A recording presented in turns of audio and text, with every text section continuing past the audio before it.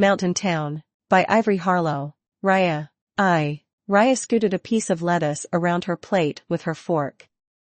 She'd lost her appetite before the food arrived, watching her date's chin bounce as he laughed at his own jokes. "I'm a lot of man for a little girl like you," Heath teased. Raya smiled politely because saying a word might prolong the awkward conversation, plus she had no idea how to respond to him calling her a little girl. Raya was a middle-aged professional woman. Why did I agree to go on this date? Raya wondered. Heath's aunt, Mrs. Martin, was a longtime volunteer at the Mountain Town Public Library where Raya worked. Mrs. Martin badgered Raya to go out with her sweet and single nephew Heath for nearly a year before Raya gave in. She had moved back to Mountain Town 13 years ago. She knew relocation from the metropolis of Baltimore, Maryland, to rural Mountain Town would hinder her dating life. Dating in Mountain Town was challenging for a few reasons. First, there is a limited pool of eligible bachelors in Mountain Town, Pop 3,235.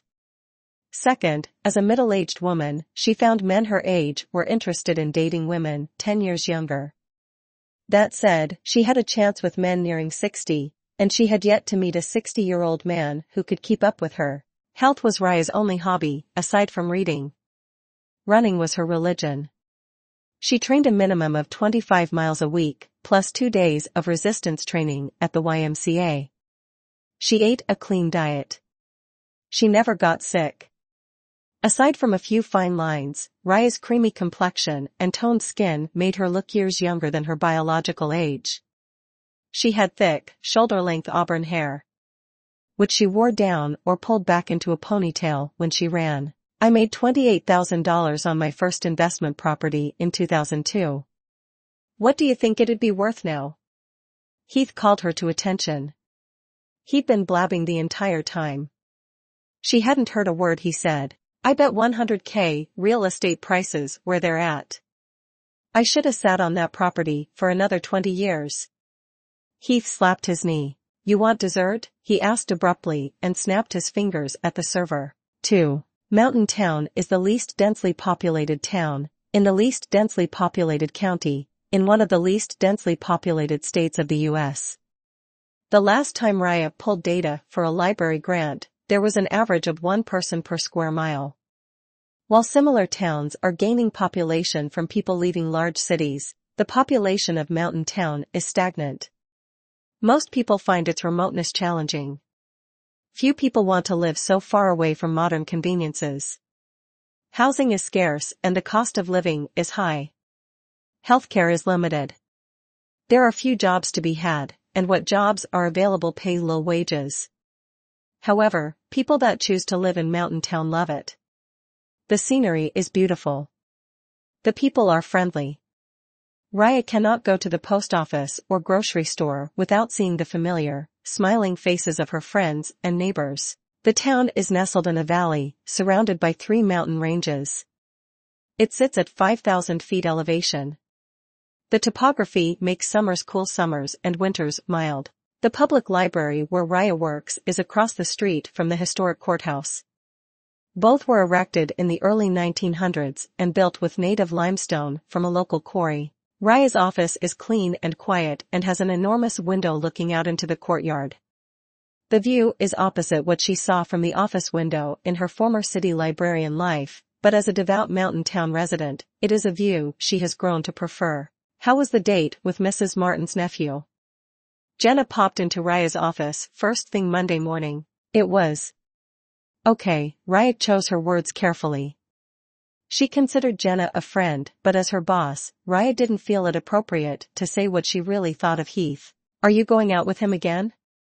Jenna clapped her hands together with delight. "Probably not," Raya said, but thought definitely not. Jenna frowned. Raya realized she and Mrs. Martin had conspired to make the date happen. Raya quickly changed the subject to the week of library programming. Jenna oversees library programs from toddler time to after-school tutoring to adult learning.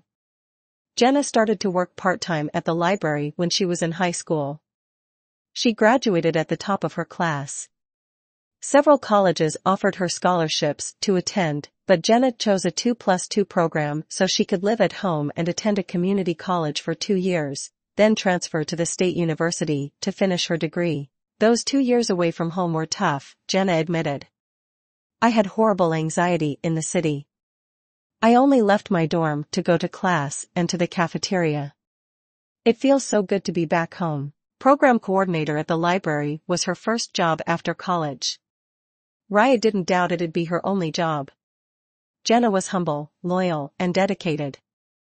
Raya admired her for it, though it intrigued her that Jenna didn't seem to wonder what the world outside Mountain Town. Raya was eager to escape Mountain Town when she was Jenna's age. She graduated from the same high school 2 decades earlier. Raya was a similarly outstanding student. She earned scholarships at choice colleges. Her parents divorced during her junior year. Her father moved to practice law in the city, to practice law in the 3 hours away, while she and her mother moved to a smaller house, 3 blocks away from the home she grew up in. When it came time to choose a college, Raya picked the one furthest from Mountain Town on purpose. She earned an undergraduate degree from St. John's College, a private school in Annapolis. Raya pursued a master's degree in library and information science from the University of Maryland in Baltimore. Raya loved everything about the big city. Baltimore was a mashup of past, present, and future. Historical fiction and autobiography were her favorite genres of literature. Baltimore's rich Civil War-era history fascinated her. She met Andrew at the University of Maryland. He was finishing his second year of graduate school, studying the subfield of U.S. history. Their favorite way to spend days off was to visit one of Baltimore's historic monuments, museums, or cemeteries. They liked to walk along the bustling seaport until their noses led them to a seafood dive. Raya turned Andrew on to running so that they could continue to eat fried fish sandwiches while they worked their desk jobs post-grad school. Raya had been a long-distance runner on her high school track team. Baltimore had a plethora of parks and miles of recreational waterfront to run. She rented a condo in Inner Harbor so that she could lace up her sneakers, step out her front door, and go for a long jog along the bay. $3,700 a month?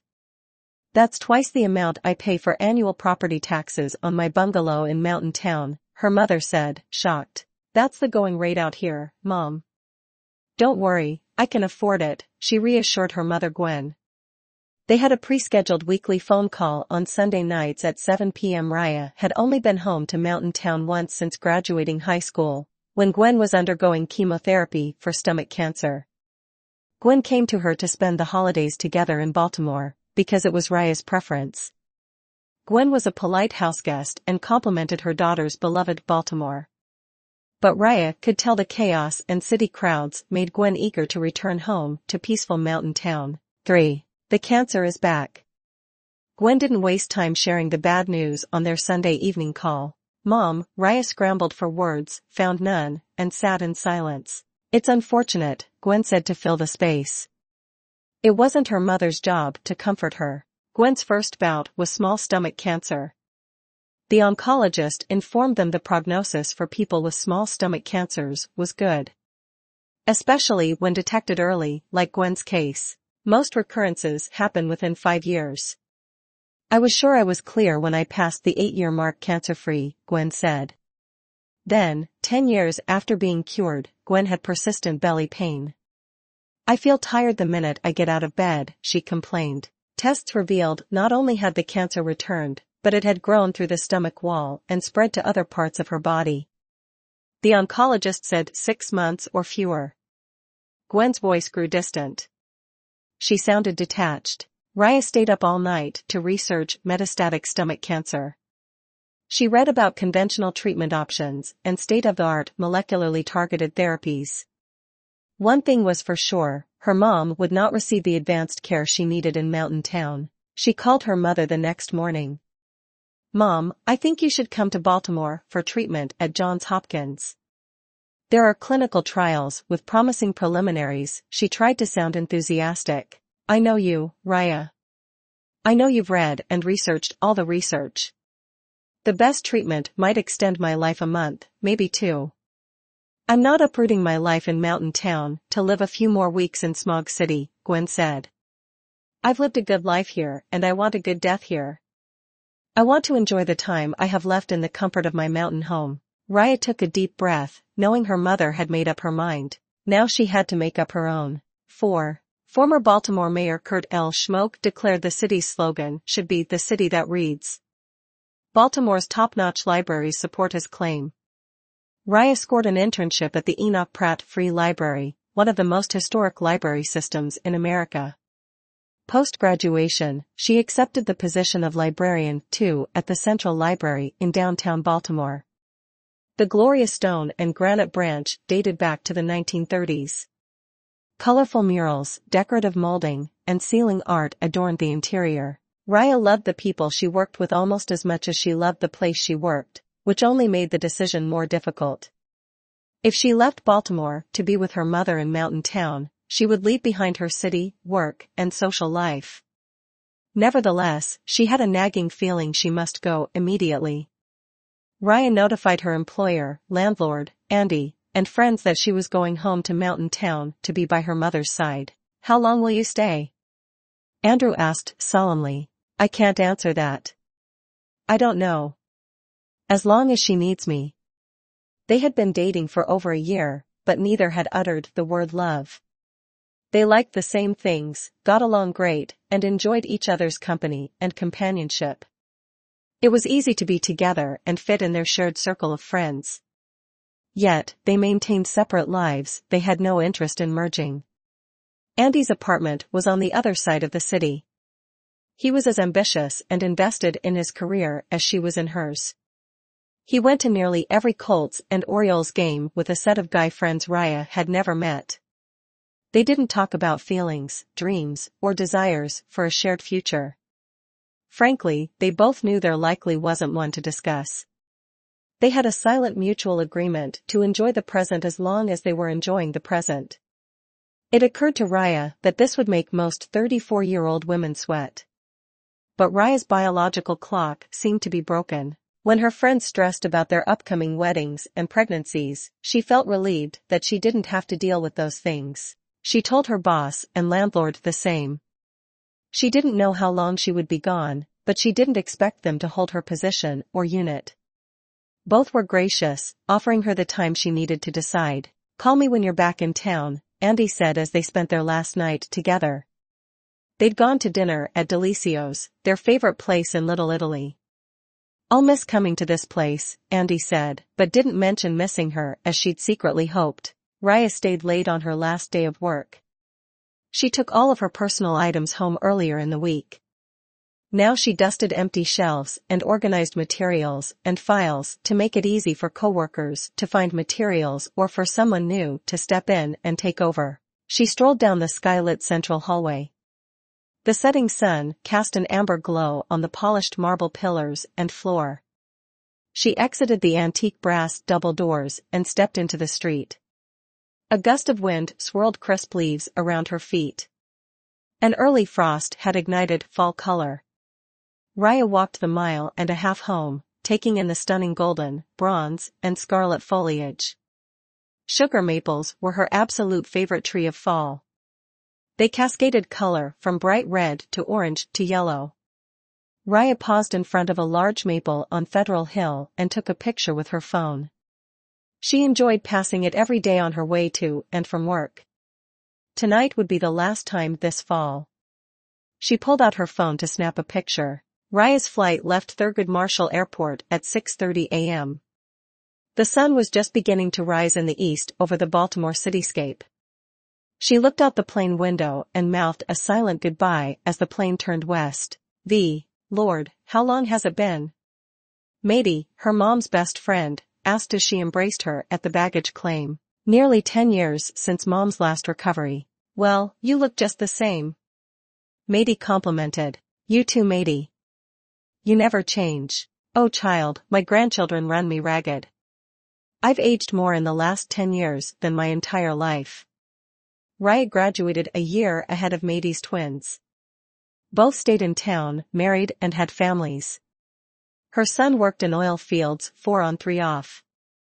Her daughter was a stay-at-home mom. I joked with your mom that she had to go get cancer again to get you to come home. Maddie and her mom had been best friends their entire lives and shared a special sense of humor. She looked misty for a moment and said, "But anyway, here you are to take care of her. Thank you so much for picking me up." "Of course, sweetie. I was with your mom in the hospital the day she had you, you know. Your daddy had some bigwig meeting in the city when your mom started having contractions.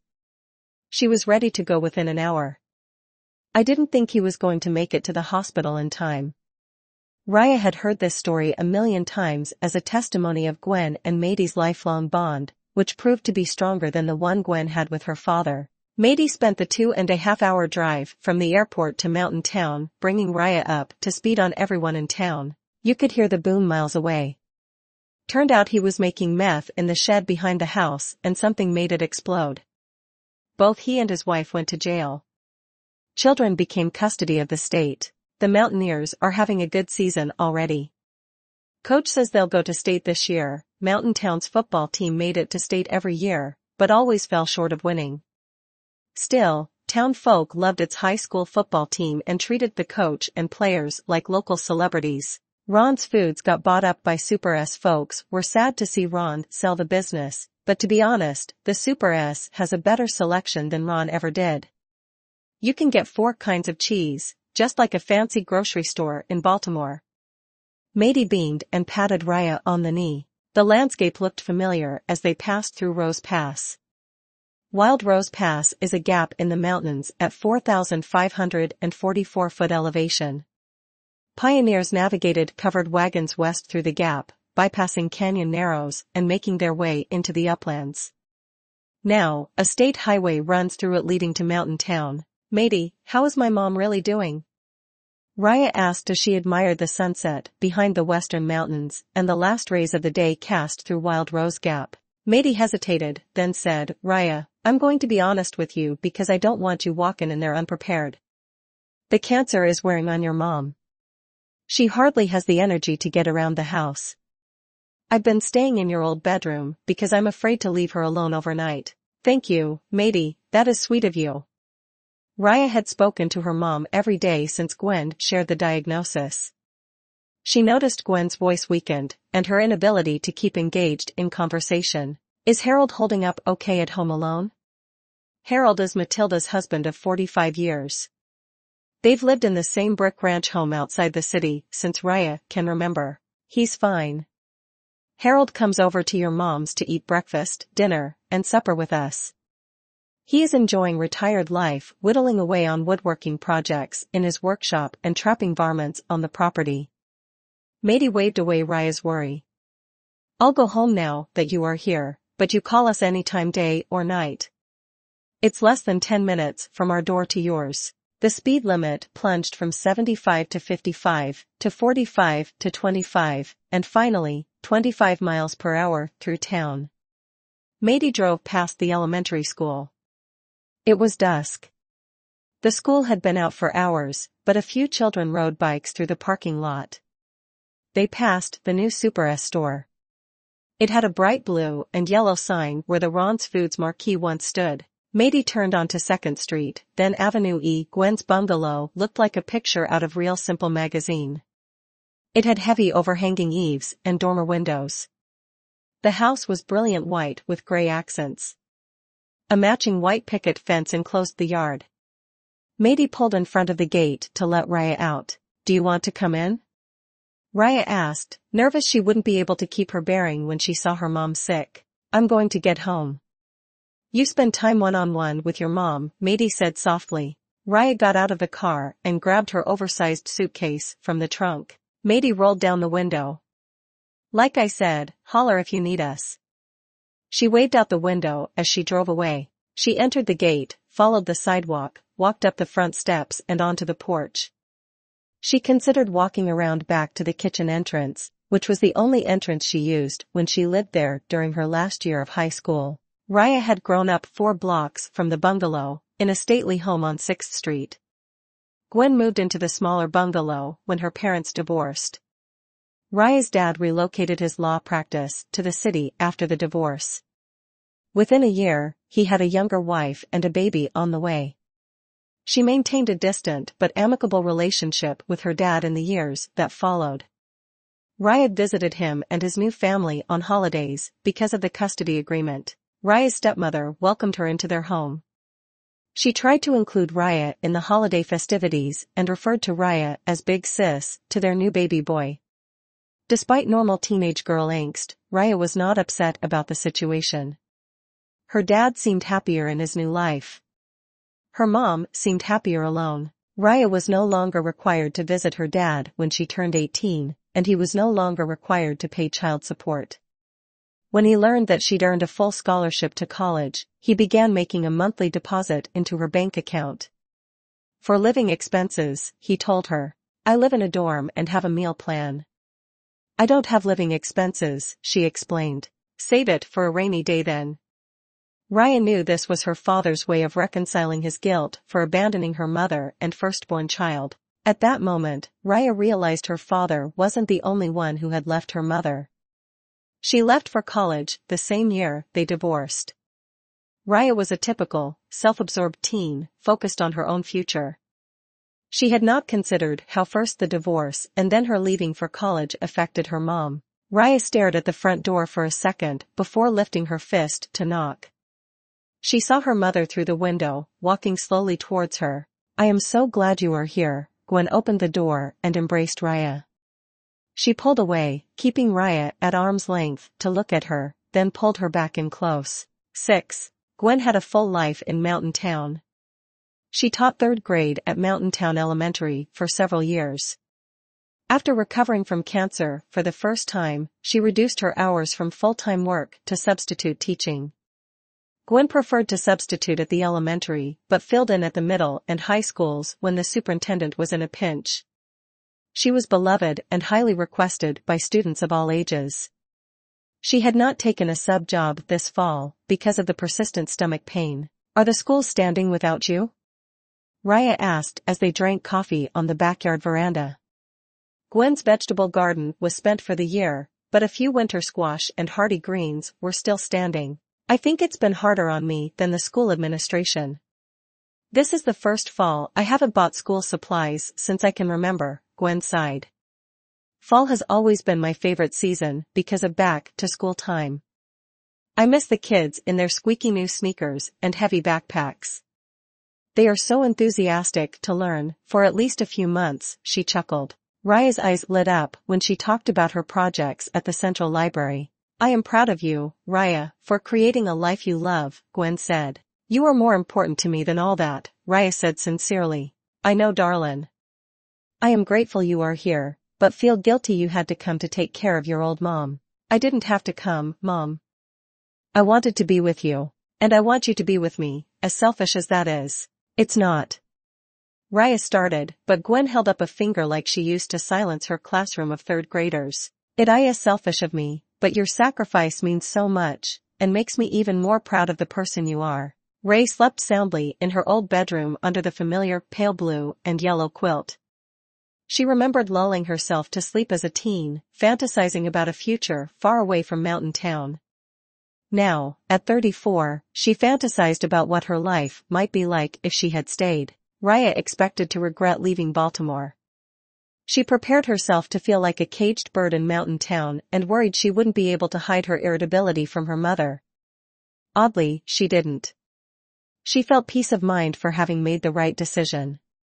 Like she was in the right place, at the right time, with the right people. 7. Gwendolyn Renee Riley, a 3rd grade teacher and lifelong resident of Mountain Town, passed away on December 15, 2023, at the age of 59. Her death has left an emptiness in our hearts. Ms. Riley began her teaching career at Mountain Town Elementary in 1986. For the past 37 years, she had a hand in bringing up hundreds of young children in our community. Mrs. Riley did not miss a single school play, homecoming parade, or high school graduation ceremony during her 37-year career. Gwendolyn dedicated her free time in service to Mountain Town community action. She was Teacher Association Western Chapter Vice President. She was a bright star in our lives that will never fade. Gwen is survived by her daughter Raya Renee Riley. Gwen's funeral was on December 21st, the winter solstice. The three-story brick Gothic house had been a funeral home for as long as Raya remembered. As a child, she attended dozens of funerals for older family members and family friends there. A steady stream of townsfolk attended the viewing before the funeral. Bouquets filled the ceremonial room, spilled into the reception area, and down the hall. Everyone in Mountain Town attended the ceremony. There was standing room only. The funeral home ran out of candles for the candlelight service, but nobody seemed to mind. They were content to celebrate Gwen's life in fellowship with one another. After the last guest had given their condolences, Raya thanked the funeral director. He walked with her, through the entryway and onto the stonework porch. Snow flurries fell softly. They melted the moment they hit the ground. Lamplight shined through the leaded glass windows. The stained glass designs cast glints of colors on the masonry. Despite the evening of flowers, warm hearts, and glowing candles, the night felt damp and cold. "Your mom did a lot of good in this town," the director said as he patted Raya's hand. "You know, she was my third-grade teacher. She sent me to the principal's office for shooting rubber bands at the Ortiz sisters," he chuckled. The memory made Raya smile. She drove Gwen's Corolla back to the bungalow. Raya was back in the habit of entering through the back door, into the kitchen. She started a kettle of water to make tea, then proceeded to Gwen's bedroom to change out of the dress she'd borrowed from her mother's closet. She didn't bring clothes from Baltimore appropriate for a funeral. She closed her mother's bedroom door behind her after changing. Mady offered to clear Gwen's things when Raya was ready. In the meantime, Raya didn't want the empty bed to catch her eye as she walked through the living room. In the week Gwen had been gone, Raya was getting used to the empty house, but the silence pained her. Her mom always had light classical music playing in the background. "Who's the composer of this one?" She'd call across the room at Raya when she was too weak to get out of bed or off the couch to read the song information on the display. Now Raya walked over to the player and turned the music on to fill the void. She poured herself a cup of tea, turned on the electric fireplace, and curled up on the couch. Raya let her mind wander through Baltimore, her condo, job, friends, and even Andy. She hadn't had time to think about her old life in weeks. "I can go back anytime I want now." The thought surprised her. She was even more surprised at the resistance she felt when the idea arose. 8. The bright sun and clear sky made it feel like an early spring, even though it was mid-January. Raya was running the perimeter of St. Mary's Park when she got a text notification on her watch. The library books she'd requested online were ready for pickup. Gwen had gotten her hooked on a historical fiction series. She was eagerly awaiting number 5. She bounded off the path for a half-mile detour to the library. She went straight to the circulation desk to retrieve her hold, but the chair was empty. "They are probably shelving books." She scanned the rows for the familiar face of a staff member or volunteer. Raya had been a regular at the library since she returned to Mountain Home in October. Ms. Clarabelle had been the librarian since Raya checked out her first chapter books. Raya heard faint laughter coming from the closed door behind the desk. She peeked through its rectangular window, caught Ms. Martin's eye, smiled, and waved. "Raya. So nice to see you, dear." Mrs. Martin opened the door. Loud laughter erupted from the office space. "Sounds like y'all are having a party," Raya said. "I hate to bother you. I stopped by to pick up my hold." "No bother, Raya. I've been expecting you since I set it aside this morning." Ms. Martin shuffled over to the hold shelf. She handed the book to Raya. "We are celebrating Clarabelle's retirement. Why don't you come back for cake? I ordered the cake from Bread Garden Bakery. It looks like a stack of books, but tastes much better. Plus, Clarabelle will love to see you." Raya joined the party. She chatted with Jenna about popular programming at Mountain Town and shared ideas from the Baltimore Library. It felt nice to step out of her morning and have fun with people. "Let's talk in my office." She lived in a fog in the weeks following her mother's death. There was so much to do, from handling Gwen's estate, transferring titles to her name, and dealing with healthcare and insurance claims.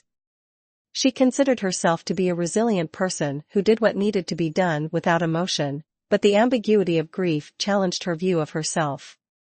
Mady often swooped in to take over when she became overwhelmed. She always felt as though she should accomplish something, but couldn't muster the energy to do anything but run, read, and rest. 44 years is a long career. Congratulations, Raya hugged Clarabelle. She always liked Clarabelle, a boomer feminist with a no-nonsense attitude. Her looks and feistiness did not wane with age. It goes by faster than you think, she said. I'm so glad you stopped by. I'd like to discuss something with you, but I thought it might be too soon to stop by your house. She eyed Raya for a reaction. If you can tolerate my trail gear and dirty sneakers, I'm all ears, Raya reassured her. Let's chat in my office. Clarabelle led her to the back corner office and motioned for her to sit. Raya looked out the window into the courtyard. Nice view. It can be yours. Clarabelle hinted about the conversation to come. Raya had seen Clarabelle at Gwen's funeral, but didn't have time to talk. She assumed Clarabelle called her into the office to offer condolences. She was wrong. What are your plans, Raya? Clarabelle got straight to the point. My plans? Your mom told me how well you were doing at the Baltimore Library, and that you really enjoyed your job. Do you plan to go back? Clarabelle put her on the spot. Raya took a deep breath and looked down at her feet. I thought it might be too soon to ask. Clarabelle pulled back apologetically. No, Clarabelle, it isn't too soon. I've been avoiding the decision, but I know I need to make one. Please excuse my giving you more to think about, Clarabelle said. For nearly 45 years, I worked hard to build this library into a community hub with books, computers, programs, and staff to support it all. You are the perfect person to take the reins when I retire. I'd like you to consider taking my place. Questions. Raya stared at Clarabelle in disbelief. Clarabelle looked directly into Raya's eyes and continued, You will do good for Mountain Town, in the same way your mother did good.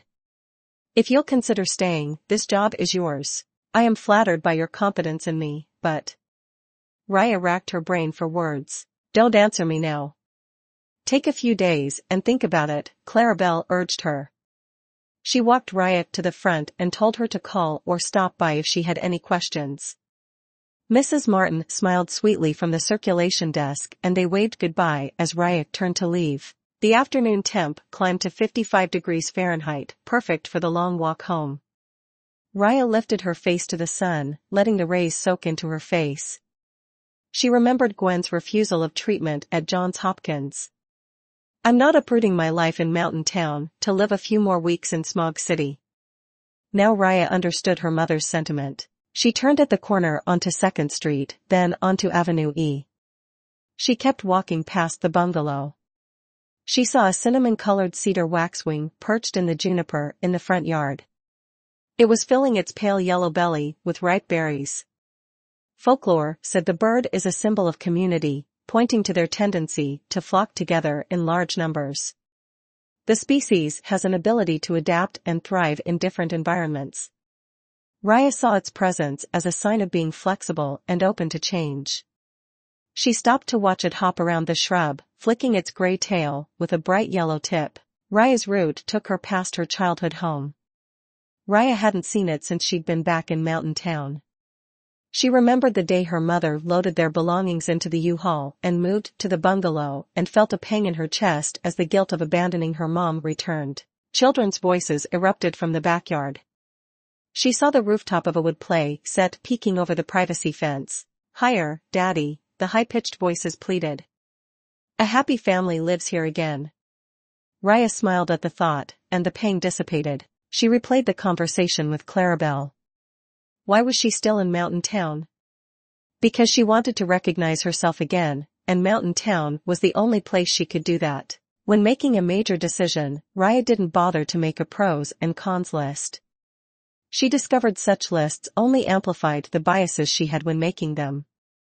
Instead, Raya practiced trying on potential outcomes in her mind, and paying attention to how each outcome feels. Raya imagined walking through the front door of her condo, setting down her suitcase, and looking out over the bay. She visualized her Baltimore office and catching up with her coworkers. She thought about how it'd feel to see her friends, to see Andy again. It was a joyful reunion in her mind, but lacked something. Next, Raya imagined planting vegetables in her mother's garden in spring. She considered accepting Clarabelle's job offer. She expected the position would pay half as much as she had made in Baltimore.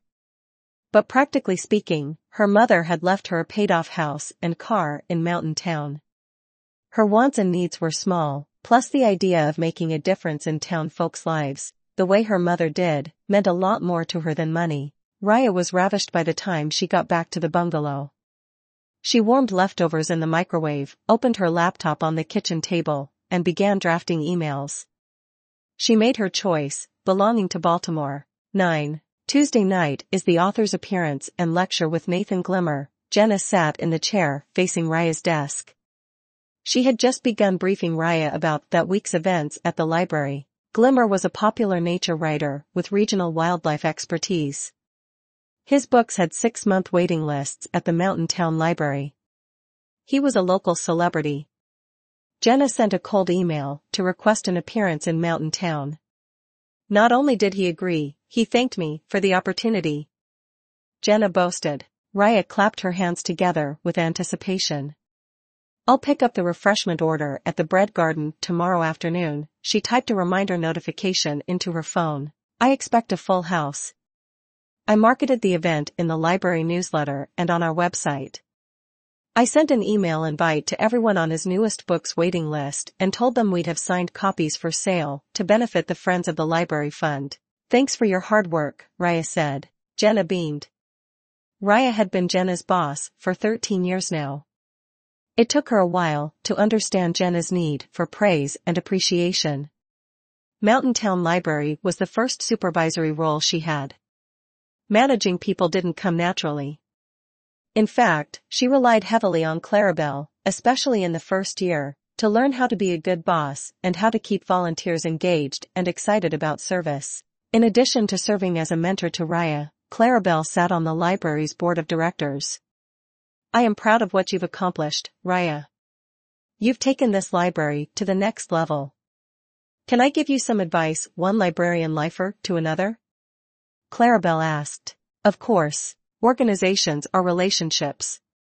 They thrive when everyone contributes, and are celebrated for their contribution. Raya nodded. No matter how long of hours, or how hard you work, the organization will be better if you do it with others. The same is true of life, Raya. Don't do it alone, Clarabelle advised. Raya filled her arms with books that needed to be shelved. I'll put those books up, Raya, ______ said. Don't bother with them. It's no bother. I've been stuck behind my desk all afternoon, working on the annual budget, she said. I need to stretch my legs. Mountain Town Public Library cataloged books according to the Dewey Decimal System. Raya knew it by heart. The first 3 numbers categorized books by genre. 0 was reference materials, 100s, 400s social sciences, 500s, 600s natural and applied sciences, arts 700s, literature 800s, and history and geography 900s. Her library adds a decimal, then identifier digits, and the first letters of the author's last name to make it easier for patrons to locate. Fiction is divided into 5 categories: mystery, M, western, W, sci-fi/fantasy, SC, and everything else, F, and shelved in alphabetical order by the author's surname. Raya made a game to put books in their proper place by simply glancing at the cover. The latest McCombs Victorian romance novel, FMC. Complete Guide to America's National Parks, 917.30 NAT. What to expect when you're expecting, 618.2 MUR. As she put the title in its proper place, she noticed a girl standing in front of the medical science section, looking lost. Can I help you find something? Raya took a step towards the girl. She nervously tucked her thick, brown-black hair behind her ear. The girl was wearing an oversized black hoodie that covered most of her body. Only the knees down were visible. They stuck out the sweatshirt like a pair of toothpicks in skinny jeans. The jeans were too long, tucked into high-top black chucks. Raya expected to see her type in the graphic novel section, not medical science. She's probably here for homework, Raya thought. I'm just looking, she said and averted her large brown eyes to the bookshelf to avoid Raya's gaze. Raya smiled and nodded, remembering what it was like to be her age. Raya guessed the girl was a sophomore in high school, based on her size, style, and lack of confidence. Seniors swaggered around Mountain Town as if they owned it. Juniors had developed some style and social skills from part-time jobs and extracurriculars. This young lady was too timid in her interactions with adults to be either. She shrank away from Raya, to the end of the aisle, as Raya walked towards the home management section with baking at high altitude, 641.8 kl. As Raya turned the corner, she saw the girl pull What to Expect When You're Expecting off the shelf and crack open the cover. 11. The team became a regular fixture at the library from 3:30 p.m., the time high school dismissed, to 8 p.m. when the library closed. She kept to herself, claiming the same oversized armchair in the corner, flipping through magazines and books. She wore earbuds most of the time. Raya took it as a statement that she wanted to be left alone. Other staff members noticed the girl's regular presence at the library. Do you know her name? Raya asked. No. I've never checked her out. I don't know if she even has a library card, Jenna said. They looked at Rachel, a high school girl who worked at the circulation desk part-time. I've seen her around school. She doesn't talk much. Her name is Chloe. Chloe Jenkins, Johnson, J something. Late summer through early fall was the rainy season in Mountain Town. 9 out of 10 ths of an inch of rain had already fallen that afternoon. There was no sign of it letting up. Raya sighed at the sight of standing water in the library courtyard. She knew they needed the rain. Mountain Town got 90% of its annual precipitation in a short 3 months. But she hated running on a treadmill at the YMCA. Maybe she'd go heavy on the strength training after work instead. The meatheads wouldn't be dominating the weight room on a Friday night. I'm headed to the YMCA, Raya told Rachel as she headed out the door. It was 6:30 p.m., but the stormy weather made it look later. Text if you need anything over the weekend. It was still raining when she emerged from the gym an hour and a half later. The YMCA's fluorescent lights and a dozen flat-screen TVs blasting random programming distorted reality. She expected to walk outside and into broad daylight. It reminded her why she prefers running outdoors. It has an opposite, grounding effect. Raya hurried to Gwen's Corolla. She lodged herself and her gym bag inside to get out of the rain. The clock on the dash, 8:08 p.m. The library was just closing. Sure enough, she saw Rachel holding Mrs. Martin's umbrella overhead as they locked up for the evening. The wipers sloshed rain off the windshield in a steady rhythm as she drove home. Rivers flowed along the curbs and covered half of each lane. The few cars on the road straddled the median. Raya spotted a dark figure in the distance. The oversized sweatshirt, soaked with rain, gave Chloe away. She must be walking home from the library, Raya thought and swelled with rage that the girl's parents would allow such a thing. She pulled ahead and turned right onto the street, blocking the sidewalk, and rolled down the passenger window. Hi, Chloe? I'm Raya, the librarian. Can I give you a ride home? Chloe peered out from her wet hood, recognizing Raya. Come in. Raya motioned her to the car and tossed her gym bag into the back seat. Chloe moved towards the car and leaned into the passenger window. I'm really wet. I don't want to ruin your seat. No worries, I already soaked this side, Raya said lightheartedly. Chloe saw Raya would not give up. She opened the car door and climbed in. Chloe stuffed her soaked backpack on the floorboard between her knees and wiped the rain off her face. She didn't bother to remove her hood. Where to? Carol's Court. It's past the cemetery. Raya knew where the trailer park was. It was a few miles from the library. Quite a distance to walk in a rainstorm.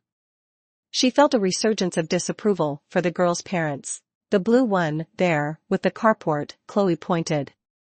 Raya pulled into the driveway. There was an old Impala parked under the carport. Next to it, a trash canister overflowed empty microwave meal containers onto the hood of the car. "Thank you," she said as Raya pulled into the drive. "You're welcome. I'll see you at the library," she said. Raya put the car in reverse, but kept her foot on the brake. She had a gut feeling something was amiss. She watched Chloe knock on the screen door. When no one answered, Chloe opened it and knocked on the front door. No response.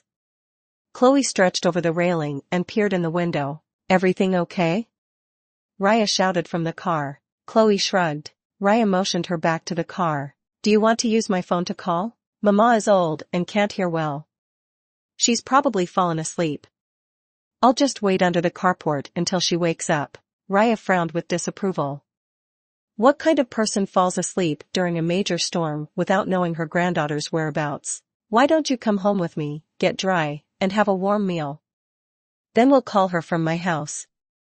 Raya's tone of voice was not suggesting as much as informing Chloe what to do. Chloe walked around the car and got in the passenger seat without saying a word. "So it's just you and your grandma?" Raya asked as they drove towards the bungalow. "Yep. My mom lives with her boyfriend in the city." Chloe didn't mention her dad, so Raya didn't ask. The rain had let up by the time they reached Raya's house. Raya led Chloe through the back door and into the butter-yellow kitchen. She turned on the lights.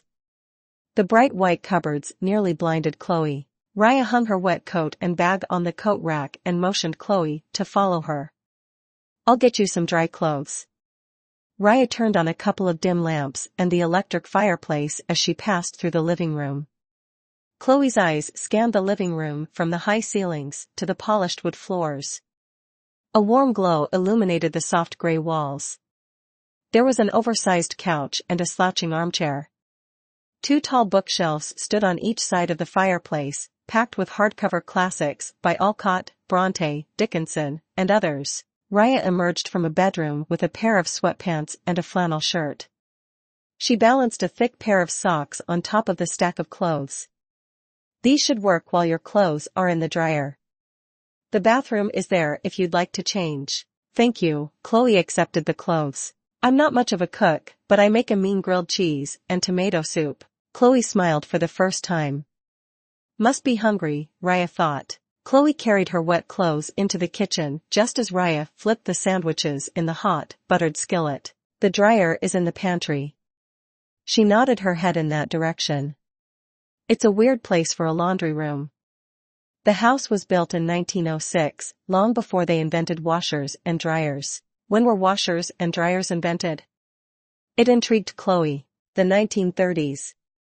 But most people out here didn't have electricity until the 1940s, and electric appliances until at least 1950. "My mama still hangs clothes to dry on a clothesline. But I think she does it to save money at the laundromat." "I love the smell of clothes dried outdoors," Raya said. "Me too," Chloe agreed and pulled a stool out from under the kitchen island. Chloe devoured the first sandwich. "Want another?" Chloe appeared self-conscious when Raya asked if she wanted seconds. "It's no trouble. I haven't even washed the pan," Raya assured her. "In that case, better make two." It surprised Raya how much she enjoyed Chloe's company. They talked about school. Chloe was a sophomore.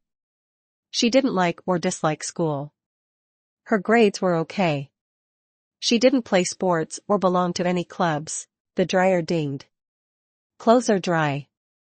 Do you want to try calling your grandma while I clean up? The phone is right around the corner, on the end table in the living room." It occurred to her that most high school, heck, kids in junior high had cell phones. It seemed odd Chloe did not. Especially since she spent so much time alone. "No answer," she reported. "I left a message to call the number on the caller ID. Will she expect you home by a curfew?" Raya asked. Maybe her grandmother fell asleep thinking Chloe was out with friends. After all, Chloe is a teenager, and it is Friday night. "She won't wait for me, if that's what you mean. I'm streaming this new series based on a historical fiction novel set in the Regency period in England. Do you want to watch it?" Raya asked. They moved to the living room couch. 4 episodes and 2 bags of popcorn later, Chloe was hooked. You read the books already? Do they banish the governess? Chloe asked. I won't spoil it. You'll have to read to find out. We have the book at the library. I'll help you check it out next week, Raya teased. Oh, man. I have to wait the entire weekend. Raya glanced at the antique clock on the fireplace mantel. It was after midnight. Do you want to try calling home again? I can try. Chloe's smile faded. She was having fun. Raya threw the empty popcorn bags in the trash and returned as Chloe hung up the phone. No luck? Nope. You are welcome to stay here, Chloe, Raya said. I just don't want your grandma to worry. She won't. I'll take your word for it. Follow me. Raya led Chloe to Gwen's old bedroom.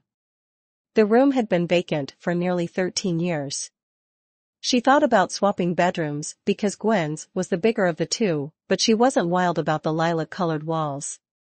Painting them wasn't high on her priority list, plus the wall color and floral quilt reminded her of her mother. I've never seen so many pillows on a bed. My mom loved pillows. Her favorite way to relax on weekends was to drink tea and read in bed. When I was your age, I'd climb in beside her with a book and cup of tea. Raya smiled at the memory. She passed away 13 years ago. I'm sorry, Chloe said. I know how it feels to miss your mom. My mom is gone too. Alive, but gone. Raya smiled with sympathy. Chloe was a sweet girl. Make yourself at home. My room is on the other side of the bathroom if you need anything. That night, Chloe slept soundly because she felt safe, and Raya slept soundly because Chloe was safe. 12. A benefit of being a librarian is full access to an array of research databases. Raya was skilled in sorting through a vast quantity of records to locate the exact information one needs. Jenny, Ancestry, Family Search, and Heritage online databases helped her find out things she wanted to know about Chloe, but didn't want to ask. Chloe's grandmother's name is Patricia Reyes. Her grandfather Alberto Reyes passed away 10 years ago when Chloe was 6. She searched the Department of State Health Services birth indexes. She discovered the Reyes' 2 children, a boy Michael, and a girl Linda. Linda must be Chloe's mother. She scanned the Mountain Town High School yearbook from last year and located a picture of freshman Chloe Jepson. The Department of State Health Services maintains searchable marriage indexes. There were no licenses on file for Linda Jepson, maiden name Reyes. She found dozens of Jepson records in the state, too many to pinpoint without knowing Chloe's father's first name. Her father would remain a mystery, at least for now. Raya searched for public civil and criminal court documents. Linda had multiple misdemeanors on record, DWI, and possession of a controlled substance. They found Michael Reyes guilty of manufacturing controlled substances. He was incarcerated in 2018. He was listed as the owner of the trailer in Carroll's Court, according to the county appraisal district. There was no legal designation of Patricia Reyes as Chloe's guardian. Raya assumed the arrangement was a verbal agreement between mother and daughter. That meant there was not a social worker ensuring Patricia was caring for Chloe appropriately, or worse, maybe Patricia never agreed to care for Chloe. Raya would feel better if Child Protective Services were involved. At least someone would monitor and hold caregivers accountable for Chloe's well-being. As their friendship deepened, Raya made a point of not asking Chloe about her family. Chloe seemed to appreciate it. She quickly changed the subject if her family came up in casual conversation. Chloe opened up to Raya about other things. She admitted to struggling with math and asked Raya for tutoring. She complained about not fitting in at school and didn't have friends to talk to. But it wasn't all doom and gloom. Chloe loved to brief Raya about the latest pop culture and thought it was hilarious when Raya said the word dank or spilled the tea. They laughed at what was hip when Raya grew up in the 70s. Chloe actually liked thrifting through Raya's vintage 80s clothes. Chloe became a regular at the library and a regular at Raya's house. Chloe said that her grandmother didn't mind that she stayed there. Raya thought about confronting the woman. At least bringing Chloe's whereabouts to her attention. Every Wednesday night, Chloe sat in the back of Raya's GED classes while she taught. She worked on homework, but occasionally chimed in when the topic interested her. Motivational speaker Jim Rohn said, "You are the average of the 5 people you spend the most time with," she told Chloe. "It's good to be around people working to better themselves." Raya treated her to a meal after class. Chloe's favorite place to eat in Mountain Town was a dive called Carl's. She ordered a greasy spoon burger and fries, which she dipped in a pink mixture of mayo and ketchup. "I feel my arteries clogging just watching you eat." "Nom, nom," Chloe said, scooping up a large glob of the mayo ketchup mixture on a fry and popping it in her mouth. "Enjoy that while you are young," Raya joked. She wasn't wild about Carl's, but was increasingly fond of Chloe. The El Niño climate pattern that brought higher than average rainfall in autumn ushered in a frigid winter. Raya bought Chloe a black puffy parka with a hood, in the likeness of your sweatshirt, she said when she gave Chloe the gift. She wanted to wrap the entirety of Chloe in a puffy parka to keep her safe and out of the cold. It was dark by 5:30 in December. Raya worried about Chloe walking alone on the streets on cold and dark winter nights. She gave an ultimatum: she would drive Chloe to her grandma's, or Chloe could come home with her, but she was not to be out alone after dark. Chloe rolled her eyes at Raya's concern but did not argue. In fact, it gave her the permission she needed to become a permanent fixture at Raya's house. They had fallen into an easy pattern of being with one another. Raya thought she didn't have a nurturing bone in her body. She never wanted kids. Her lackluster relationship with Andrew was the longest relationship she had been in, and it ended over a decade ago. When love, marriage, and a baby carriage didn't happen in her 20s, 30s, or 40s, she didn't sweat it. At 47, she felt content with a life without those things. Then Chloe came along. Seeing the light in Chloe's dark eyes melted her heart. Raya felt a sense of duty to Chloe that she'd only felt once in her life, to her mother. She considered herself Chloe's friend and mentor, but their bond felt like family. 13. Raya was alone for the evening. Chloe's grandmother called the cell phone Raya got her earlier in the day to tell her Linda and her boyfriend were in town. At her request, Raya dropped Chloe off at her grandmother's for the evening. She tried to hide her dejection as she backed out of the driveway and headed to the bungalow alone. She went for a run, showered, and cut up some cheese and crackers for dinner. There was no point in cooking for one person. Raya plopped in front of the fireplace with a new non-fiction book. After reading a page and remembering nothing, she turned on the 10 o'clock news to fill the silence. She was dozing off when a sound woke her. She reached for the remote to mute the TV. Knock, knock, knock at the back door. "Chloe." Raya jumped off the couch and trotted to the kitchen. She recognized Chloe's dark silhouette through the glass. She hurried to open the door. Chloe spilled into Raya's arms. Her teary eyes brimmed with red. Raya held her. "It's okay. You're okay," she said, swaying back and forth gently. "That's just it," Chloe sobbed. "I'm not okay." "Did something happen?" "Yes, a while ago, but I haven't been able to tell you because..." She buried her face in Raya's hair.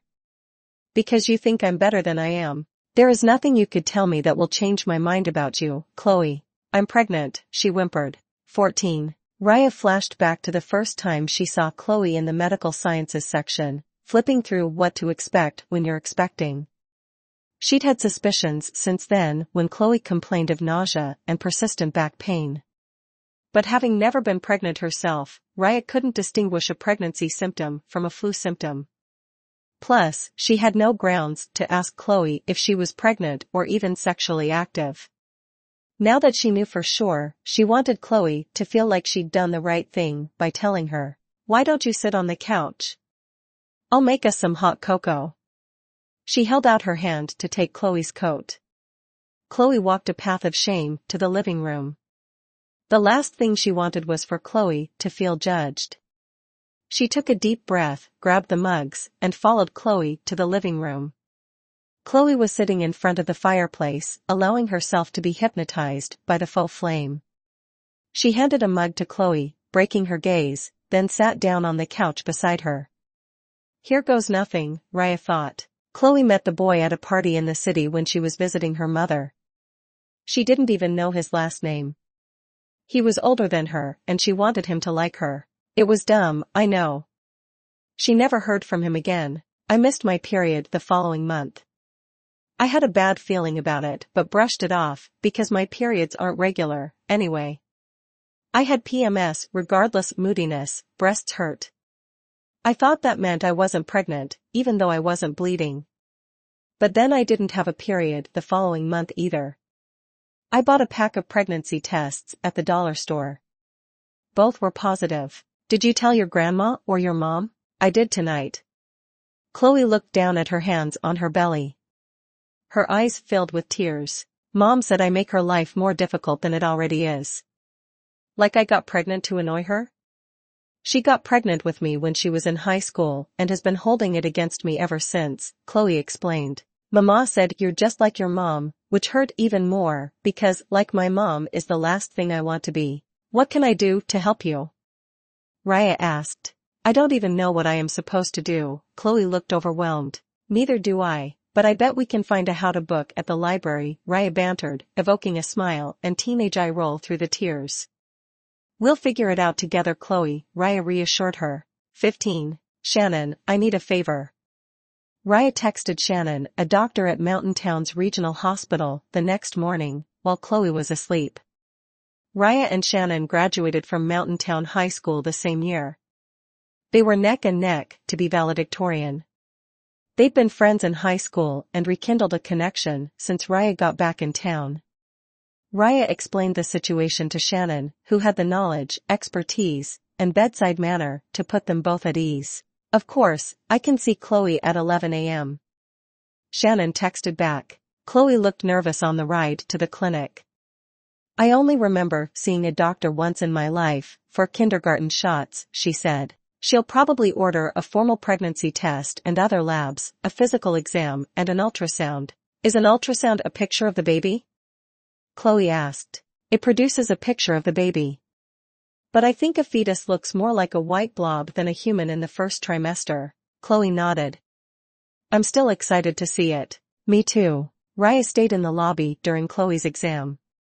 She tried reading a worn issue of Scientific American, but by the time she finished a paragraph, she didn't retain any of the information, and had to start over. The multiple potentialities of Chloe's situation distracted her. Would Chloe choose to have the baby? Would she want to raise it herself or put it up for adoption? The overturning of Roe v. Wade added further complexity to the situation. If Chloe chose not to have the baby, she'd have to travel out of state for an abortion. Raya was clueless about abortion law, especially how they pertained to Chloe as a minor. Would she need to involve her mother? Should Raya consult an attorney? Raya snapped to attention when the nurse called her name. Chloe's exam was complete, and she'd requested Raya in the room for the results and consultation. You're about 14 weeks pregnant, which puts your due date in mid-September, Dr. Shannon said. Your HCG levels look very good. Chloe's face was blank. Dr. Shannon explained, low HCG puts women at higher risk of miscarriage and ectopic pregnancy. The ultrasound shows everything is developing normally. The healthy fetus is taking up your entire uterus. She pointed to the black and white picture. She lectured Chloe about the importance of nutrition and recommended over-the-counter prenatal vitamins. Have you visited the Pregnancy Resource Center in town? Chloe shook her head. Dr. Shannon reached to the brochure display beside her desk and handed Chloe a brochure. The Pregnancy Resource Center provides free, confidential pregnancy counseling. The director is Elizabeth. She will talk with you about all your options, parenting, adoption, and abortion. Shannon paused thoughtfully. It's not my, or Elizabeth's, or Raya's, or anyone's place to tell you what you should do.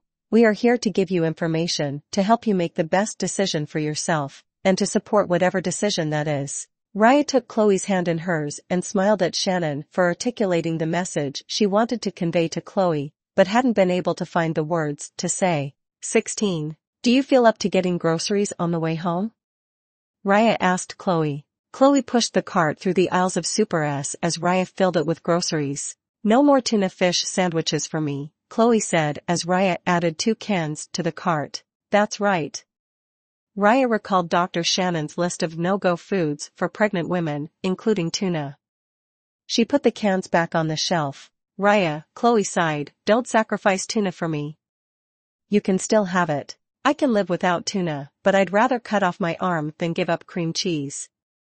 Raya teased. Raya tossed a bottle of prenatal vitamins into the cart. As they approached the checkout lines, she worried the cashier would notice the odd item. Word traveled like wildfire in a small town. Raya wanted to shield Chloe from the disapproving looks and whispers as long as possible. She swerved into Glady's line. The 80-year-old cashier's eyesight was failing. She couldn't distinguish a bottle of vitamins from a container of yogurt. When they were back at the bungalow washing produce and putting away paper towels, Chloe asked Raya, what would you do if you were me? Honestly, I don't know. But I know what I'd be thinking about if I were you, she offered. Chloe pulled a stool up to the kitchen island, propped her elbows on the counter, rested her chin in her hands, and said, I'm listening. I'd be thinking I don't know how to care for a baby. I would be terrified to do it alone. I'd worry about paying for diapers, baby food, and medical bills. I'd wonder how having a baby at 16 would affect my future. Raya exhaled and looked Chloe in the eyes. My mother always said, life doesn't give more than you can handle. I'd know that somehow I would face the fear and uncertainty. I'm afraid, Chloe said. When I have a tough decision to make, I imagine each potential outcome and pay attention to how it feels, Raya suggested. 13 years ago, I came back to Mountain Town because of my mom's terminal illness. When she passed, I had to decide whether to go back to my life in Baltimore, Maryland, or stay in Mountain Town. I loved my life in Maryland, but when I imagined a new life in Mountain Town, I knew I needed to stay. Some people call it a gut feeling, others call it a heartwarming sensation. To me it just felt right. Raya wrapped her arms around Chloe's shoulders. When you get that feeling, you have to trust it, even if you are afraid. 17. School let out for summer. Chloe's classmates donned bikinis and board shorts. Chloe's baby bump was impossible to hide beneath summer clothes, swimsuits aside. Her pregnancy went viral on the Mountain Town rumor circuit. She was just glad school was out for summer and she could avoid demoralizing looks and taunting from her peers. Elizabeth at Pregnancy Resource Center said when a minor is pregnant, a parent or legal guardian must permit the procedure in advance, or the performing physician is required to notify the minor's parent or guardian. Alternatively, the physician can receive a court order to perform an abortion or certify the existence of a medical emergency requiring an abortion. In any case, if Chloe decided to abort, she would need to visit a clinic across state lines. Elizabeth said some people buy pharmaceutical interventions from Mexico, but warned Chloe that those drugs are not FDA approved or regulated. Elizabeth advised Chloe to prioritize her health. Whether you choose to have the baby or decide to terminate the pregnancy. By the time she visited the resource center, Chloe had already decided to keep the baby. She patiently listened to Elizabeth explain all the options, which only solidified her decision. Chloe had a blowout with her mother over her decision. When I told Mom I am keeping the baby, she said that I should have an abortion, that it's in my best interest. It surprised me when she offered to drive me to a clinic across the state line since she could never seem to find time to visit me and Mama in Mountain Town, Chloe lamented. What else did she say? That I'll ruin my life like she ruined hers, having me. I'm sorry she said that to you. She meant having a baby young and all, but hello, I'm sitting right here, Chloe said. She could have been more tactful. Chloe agreed. The thing is, I'm not my mom. Your experience may not be the same, because you are not the same person, Raya reflected. I'm not saying it isn't hard to be a teen mom, Chloe explained, but Mom has spent her life running away from hard. I've done a lot of hard things in my life. I can handle hard. I don't blame other people for having a hard life, and I don't sit around feeling sorry for myself. When it gets hard, I won't run away, and I won't sit around feeling sorry for myself. 18. During the summer months, Raya ran in the early morning before work and before it got too hot. She wasn't naturally an early riser, but found she did her best thinking in cool quiet pre-dawn. That morning, Raya allowed her body to fall into the rhythm of running. She organized her thoughts to give annual performance reviews later that day. She'd nearly completed a 3-mile loop when a new for sale sign pitched in front of her childhood home brought her running legs and wandering mind to a halt. She Googled the realtor's listing as soon as she got to work. Fully restored 1894 two-story Victorian home with large wraparound porch. 4 bedrooms, 2.5 bathrooms, 2,894 square feet. The kitchen features granite and stainless steel appliances. Open family and dining room with a masonry fireplace. The home has original hardwood floors, chestnut woodwork, staircase, stained glass windows, and pocket doors. Raya scrolled through 38 photos on the Zillow. She remembered sliding across the living room's hardwood floors in her socks. Her mom directed her dad to position the Christmas tree at the center of the living room window each year. Gwen thought it looked off-center, no matter how much her dad tweaked it. The kitchen had new cabinets and stainless steel appliances. The breakfast nook benches were reupholstered in bright-colored fabric. Raya remembered sitting at the corner bench, looking out the tall window, eating cold cereal in summer and warm oatmeal in winter. She took a virtual tour up the winding staircase to the second floor. A fresh coat of moss-colored paint didn't disguise her old bedroom, which was powder pink. The smallest bedroom on the second floor had served as her dad's home office. It still had the built-in bookshelves that used to house his law books and legal references. The backyard pictures showed a new privacy fence and a brick veranda with an outdoor oven. A playset stood in plain view of the kitchen window. Nice additions, Raya thought. She hovered her clicker over the schedule a showing button. Be rational, she thought, you don't need a 2,894 square foot house. The 1,200 square foot bungalow seemed like too much space for her before Chloe moved in. It isn't fair to waste the relator's time if I'm not serious about buying it. She tried to convince herself and closed the browser window. 19. Chloe glanced at the rearview mirror nervously and tightened her grip on the steering wheel. Let him pass you if he's in a hurry, Raya eyed the driver tailgating Chloe in the side mirror. Chloe was turning 17 soon and had never been behind the wheel. Raya signed her up for driver's ed and took it upon herself to make sure Chloe had ample practice hours. But I don't want a license, Chloe argued. You can't walk an infant to medical appointments in winter, Raya said. What are you going to do if I'm at work and you need baby wipes? Wait until you get home. Or text you. Nonsense. Living out here, you need a license to be self-sufficient. Chloe also needed to drive herself to ALT, an alternative school, in the fall. They'd decided she would not start junior year at high school, only to leave to have the baby a few weeks later. Instead, she'd attend ALT after the baby was born. Graduating from ALT would provide her with a regular diploma instead of earning a GED. Plus, Chloe could take advantage of free childcare in the same building while she attended class. Raya hadn't told Chloe yet, but she intended to give Chloe the Corolla for her 17th birthday. The car was new when she inherited it from her mother. It was a perfect first car for Chloe, low miles, well-maintained, and safe. It had a big back seat for a car seat and a diaper bag and a trunk to stow the stroller. Chloe cruised at 55 miles per hour as cars whizzed around her. I don't want to go faster than this, she told Raya, keeping her eyes on the road ahead. You don't have to. You are doing great for your first time on the highway, Raya said. Chloe breathed a sigh of relief. I think I'll stick to driving 25 miles per hour in town. Chloe got a summer job at the Shell gas station. She worked the register, tidied and stocked shelves with snack items. Her boss, Mr. Glass, gave her all the junk food nearing expiration.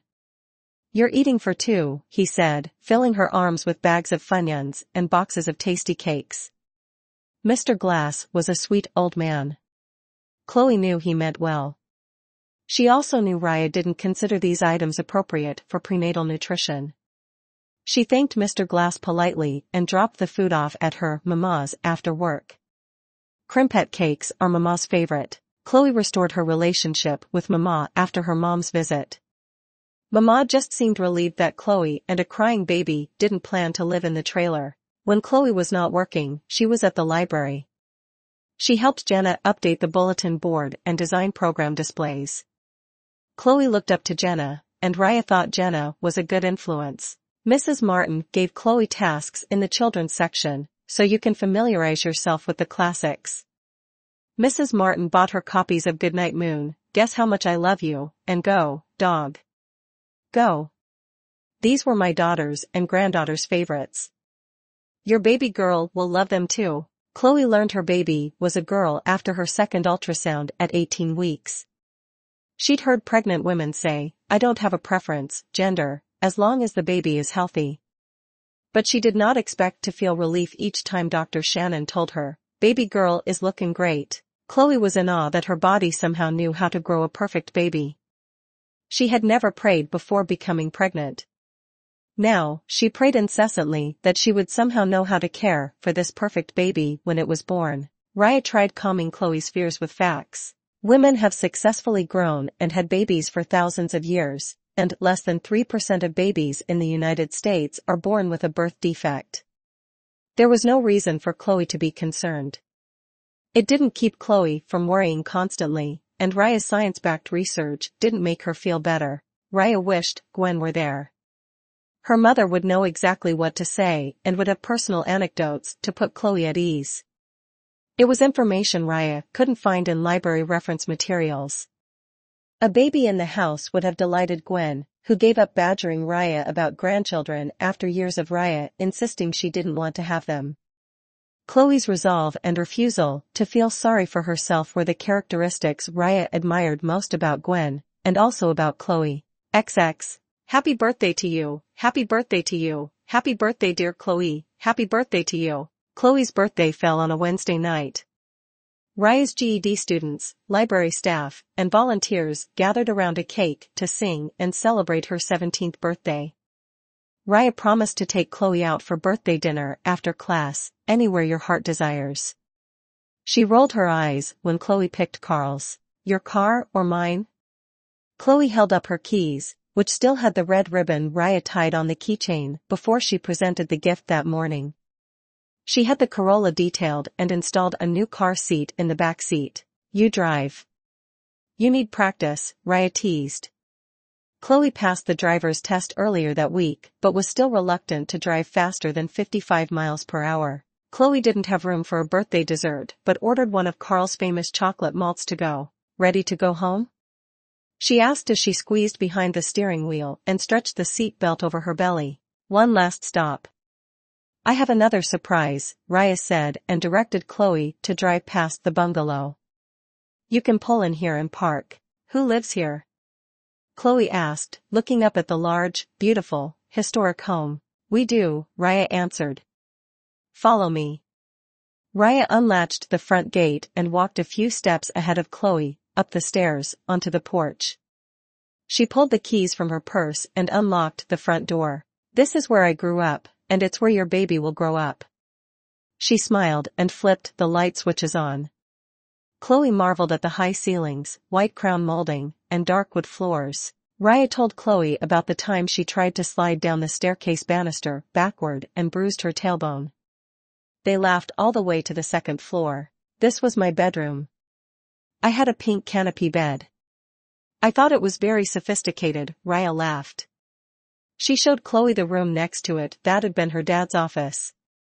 This will make a great playroom. The third bedroom was larger and had a walk-in closet.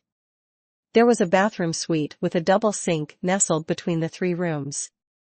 I was thinking I'll take the bedroom on the first floor, and you and the baby can have the second floor to yourselves for privacy. Chloe was at a loss for words. Is everything okay? Raya asked, wondering if she'd jumped to the conclusion that Chloe and the baby would stay with her indefinitely. I don't mean to pressure you. No one has ever been as kind as you have been to me. I don't deserve it. I don't deserve you. Chloe began to cry.